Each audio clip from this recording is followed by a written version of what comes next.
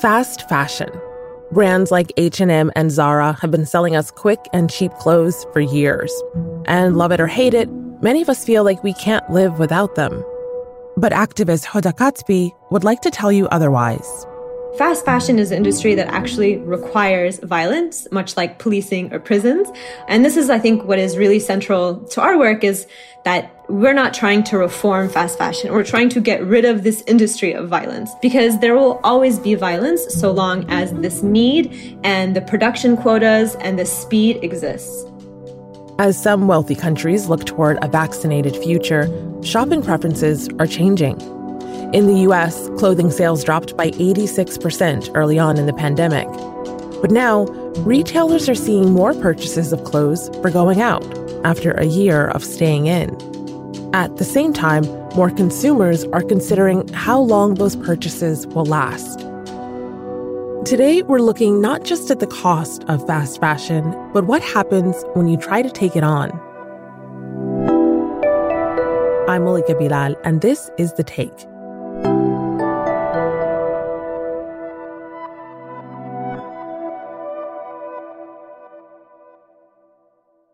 Fast fashion is actually a pretty modern phenomenon. And proof of that is if we just look into our mother's or grandmother's closet, the fact that that still exists for us to be able to wear and use and pass on. Nothing that you buy at fast fashion will ever last to be able to pass on to your children. And the reason for that is that it's not made to last.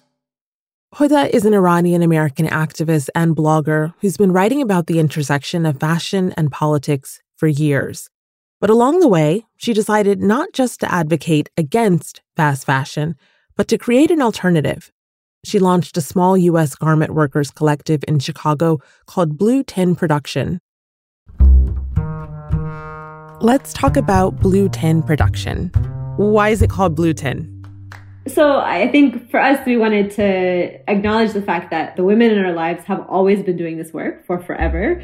And this is not a new thing that we're getting immigrant women and women of color to sew together, because this is something that has always been happening. So it's the Danish blue tin cookies that your mother or grandmother probably are storing their sewing kit in. My grandmother and my mother. That's literally, you need to find a needle or a button. That is where you go. I actually never tasted those cookies until one of my friends got those for us as a gift after we launched. It's such a disappointment. You think it might be cookies and you open it and it's sewing supplies. The biggest letdown of childhood. And how did you first get interested in fashion? I did not have stories of trying on all my mother's dresses or shoes as a young kid. For me, as someone who was born and raised in Oklahoma, I think my first relationship with fashion by virtue of being a visibly Muslim woman and moving to Chicago to start college and realizing how growing up in Oklahoma, I had sort of been okay with what was not actually normal, was normal just by virtue of the fact that I knew that I presented as Muslim and therefore would be receiving violence as a result of that. Not realizing that it wasn't normal to be called a terrorist when you go grocery shopping. So me going to Chicago was mind-blowing for me and made me really think about the privilege that so many people in the United States who are white, who are cis, who are straight, are able to not think about the power of the way that they dress every single day when they leave their house.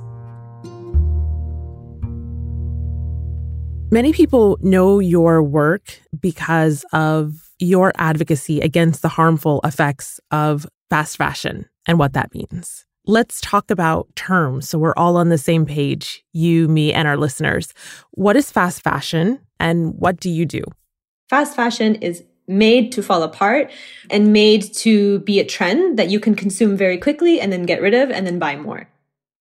Hoda says fast fashion turns the typical 4-season fashion industry calendar into 52 seasons a year. Which means that every week, fast fashion has a new season. There's pre-spring, pre-spring, whatever you can think of, there's a season for it.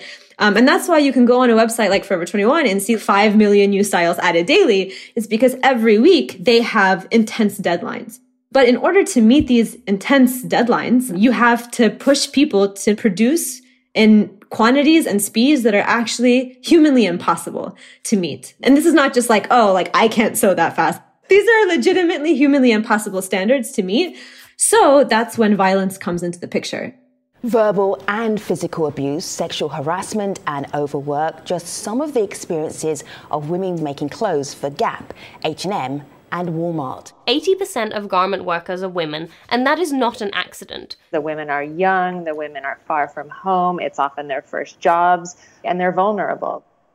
She says we've come to think of clothes as being cheap, and we don't understand, or maybe don't want to think about, the ways in which those clothes are made. For example, right now we see a lot of Etsy stores or a lot of local boutiques use the words handmade to imply that therefore the rest of apparel is not handmade, when in fact all of our clothes are made by humans and it's not machine made. Machines are used in the process of apparel manufacturing, as are other things that are quote unquote handmade. But I think that we oftentimes, specifically in a hyper-capitalist world as we're living in today, tend to strip the makers from the products. Hoda tends to use the example of a $5 t-shirt to show how this plays out. The idea of a $5 t-shirt is this American or Western myth, or a myth of capitalism. Just the lifetime of a shirt, the way that a simple cotton t-shirt is made, there are so many hands that it goes through. Consider the classic white t-shirt. Annually, we sell and buy 2 billion t-shirts globally, making it one of the most common garments in the world. The cotton in the shirt might be picked by forced labor from Uyghur Muslims in Xinjiang in China, where up to 20% of the world's cotton is picked. Then it gets spun and turned into thread in another part of the world, also often under forced conditions. Dyeing it causes harmful pollution, and then it's cut and turned into fabric that's sewn by garment workers, usually women of color, often in South and Southeast Asia. And then it's shipped for finishing, and there's so many other steps. This is a condensed version, and then it comes to the United States to be sold for $5. And so we just see a $5 price tag. But to think that there are so many parts of that supply chain in which there are people whose livelihood depends on doing that one part of the chain, and also there's profit involved. So there is a cost, but we're just not taking that on because we live in an empire that has forced that cost onto the rest of the world. The conversation around fast fashion has been here for a long time and has been debated and picked apart. And yet still, you're going to find arguments from people who say, I need that $5 t-shirt because I don't make enough money to afford Prada. And so they think these are the two ends of the fashion spectrum. What would you say? I love this question. And this is always a question that comes up for Americans and people living in the West particularly, because we always learn that we should be pitting poor people against each other instead of looking up and the institutions and structures of power. So instead of asking, why is this shirt too expensive? Why can't I afford this? We should be asking, why is the owner of Nike one of the richest men on earth? Why is the owner of Interdex that owns Zara one of the richest men on earth? So I think that it's an unfair question. And I think it's really important, though, because it allows us to then redirect our gaze as to where actually these questions need to be asked. It was this mindset that led Hoda to create Blue Tin. Hoda wanted to create her own collection of clothes, but she couldn't find a garment facility in the U.S. that she felt comfortable with, even the ones marketing themselves as ethical. And she was talking about this with a designer friend who told her, you should just start your own factory. Hoda laughed, but that's what she ended up doing.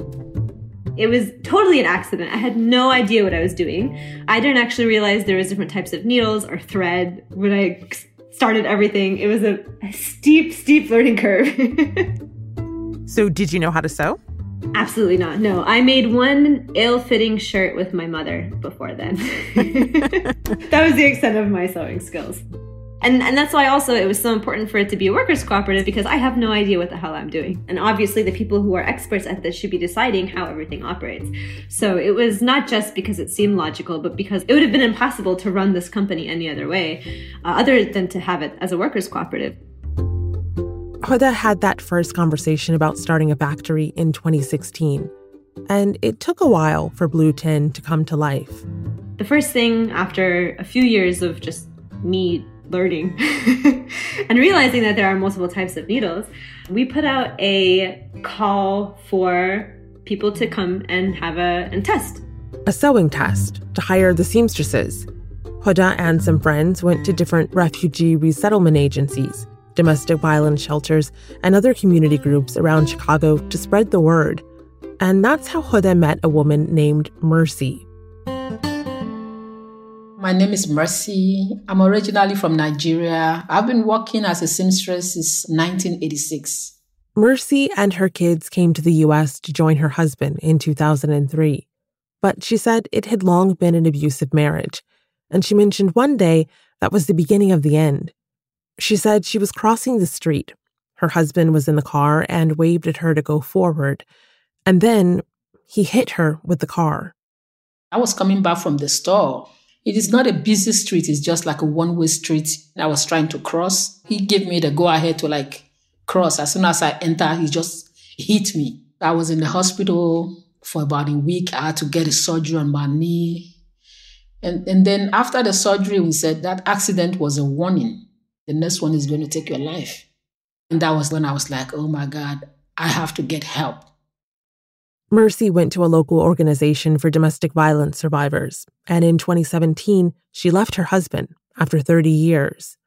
And it was from that same organization that she found out about Blue 10. Everyone told her she would be perfect for it. But the day before the sewing test, Mercy was so nervous she couldn't sleep. I keep waking up every 30 minutes. It's 11 o'clock. I was like, okay, go back again, look at the time, 11:30, go back again. And I was like, okay, since I'm going for a sewing test, what's a better way to go for a sewing test than wearing what you made?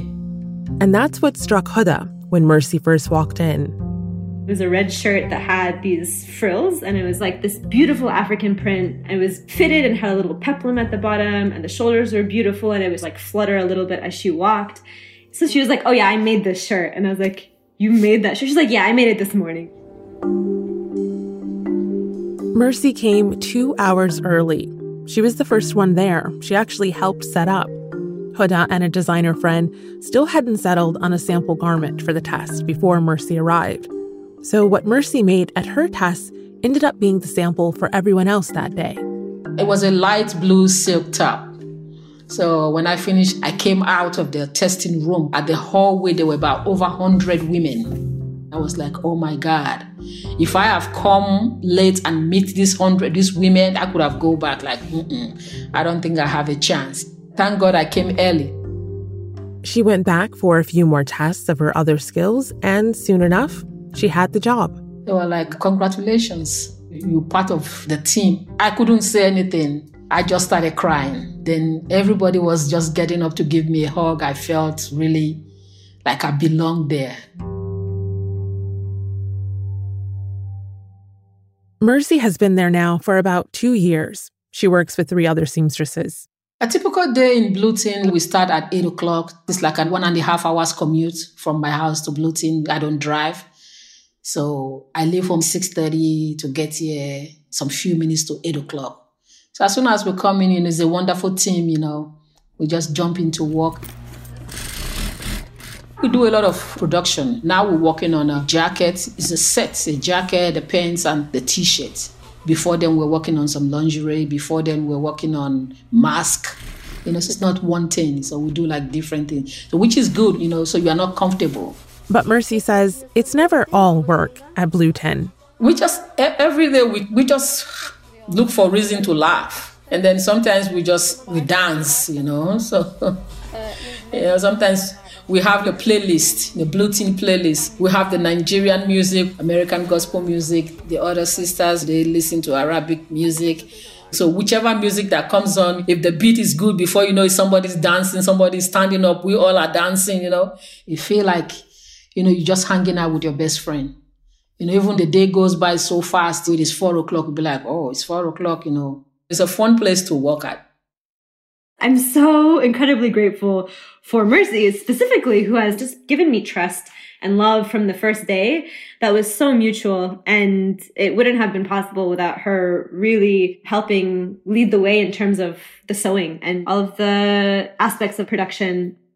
Mercy owned her own shop with apprentices working for her in Nigeria, and she said what she's doing now is easier compared to the evening wear she was making before Blue 10.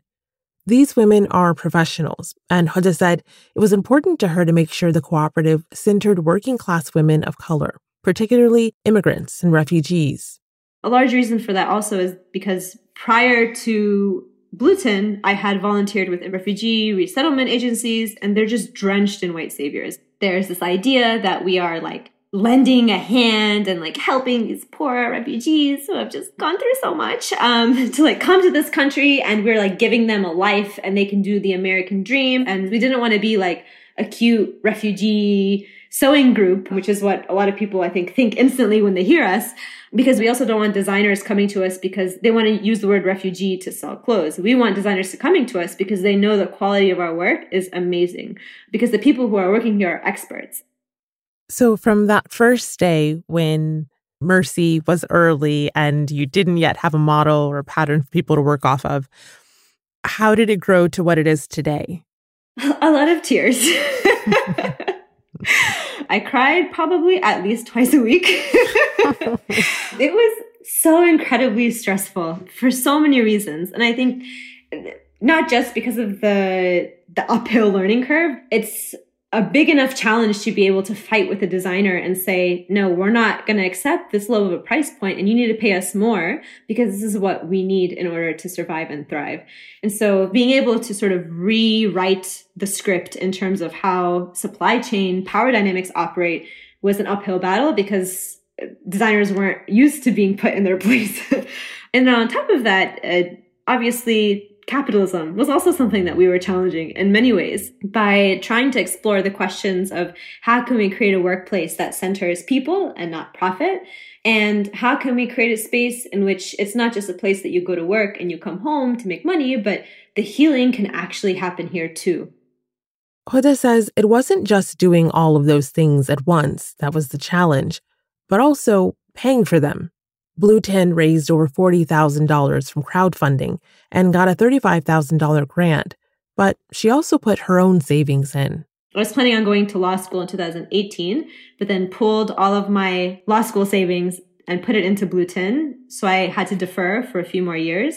And so it's stressful when you have no money. And I didn't take a paycheck the first year of Blueton either because I was just living off of speaking engagements so I could make sure that the company stayed afloat. But also everybody else was also like, we were only working 3 days a week. So it was also really, it was just challenging on top of everything. As we've mentioned, Blueton is also a workers' cooperative. So I asked Huda what that collective experience is like. Everybody who is part of the business, all of the members actually own the business, and all of the decisions are collectively made. So everything from salaries to the hours that we work, to the political workshops that we have, to the designers that we take on, everything, the name of the plant in our studio, everything is collective. And I think that it just feels so much that like common sense. Like the people who are making the clothes should decide what clothes we make. The people who are working should decide what the working conditions are and have the means and ownership over their work and their product. Before I got the job, my daughter was like, Ma, I don't see you working for anybody. You are your own boss. You've been your own boss forever. So I don't see you working for somebody. I was like, okay, they want me to try. So then I didn't know it was a co-op. So then when Huda told me, he said, this is a co-op. Nobody's the boss. Everybody owned the business. I was like, this is God. This is God. Since Blueton launched in 2019, they've worked with several designers, such as Almighty Clothing and Milk Private Label. Like any garment factory, they sell to other businesses, not directly to the public. They've even made plans to work with a major department store.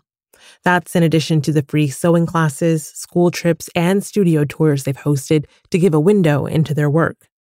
In 2019, we ended in the red, and in 2020, we've made six-figure profit, and we're buying a commercial building here in Chicago. It's really exciting to see how much growth can happen despite how challenging it is every single day.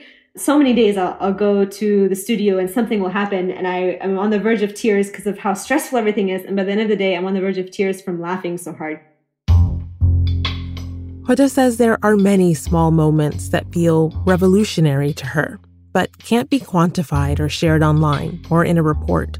You know, like the lunchtime conversations, one of our past members realized that she was in a domestic violence situation just by talking with one of our other members who was a former domestic violence survivor. And then she left her husband, and we all went to her house and helped her move in and found her apartment and spent the day, at Marshall's, laughing and dancing to Too Sexy for the Shirt and buying her all of her move-in supplies. But we're not gonna put that in an annual report. But it's these little moments that I think are really special and keep us going through the really challenging times that we have at the same time. If people take one message from Blueton, what do you want that to be?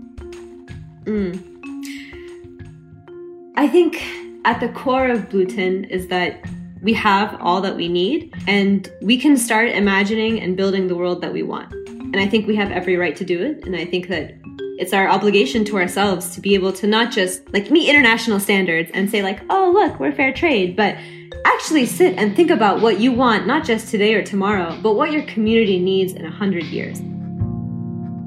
We want to make sure the world that we're building is safe for all of us, not just to survive, but really be able to live a life that feels fulfilling and good, and you can go to work and feel good about coming to work the next day. And we have what we need to imagine that world and then start to build it on our terms.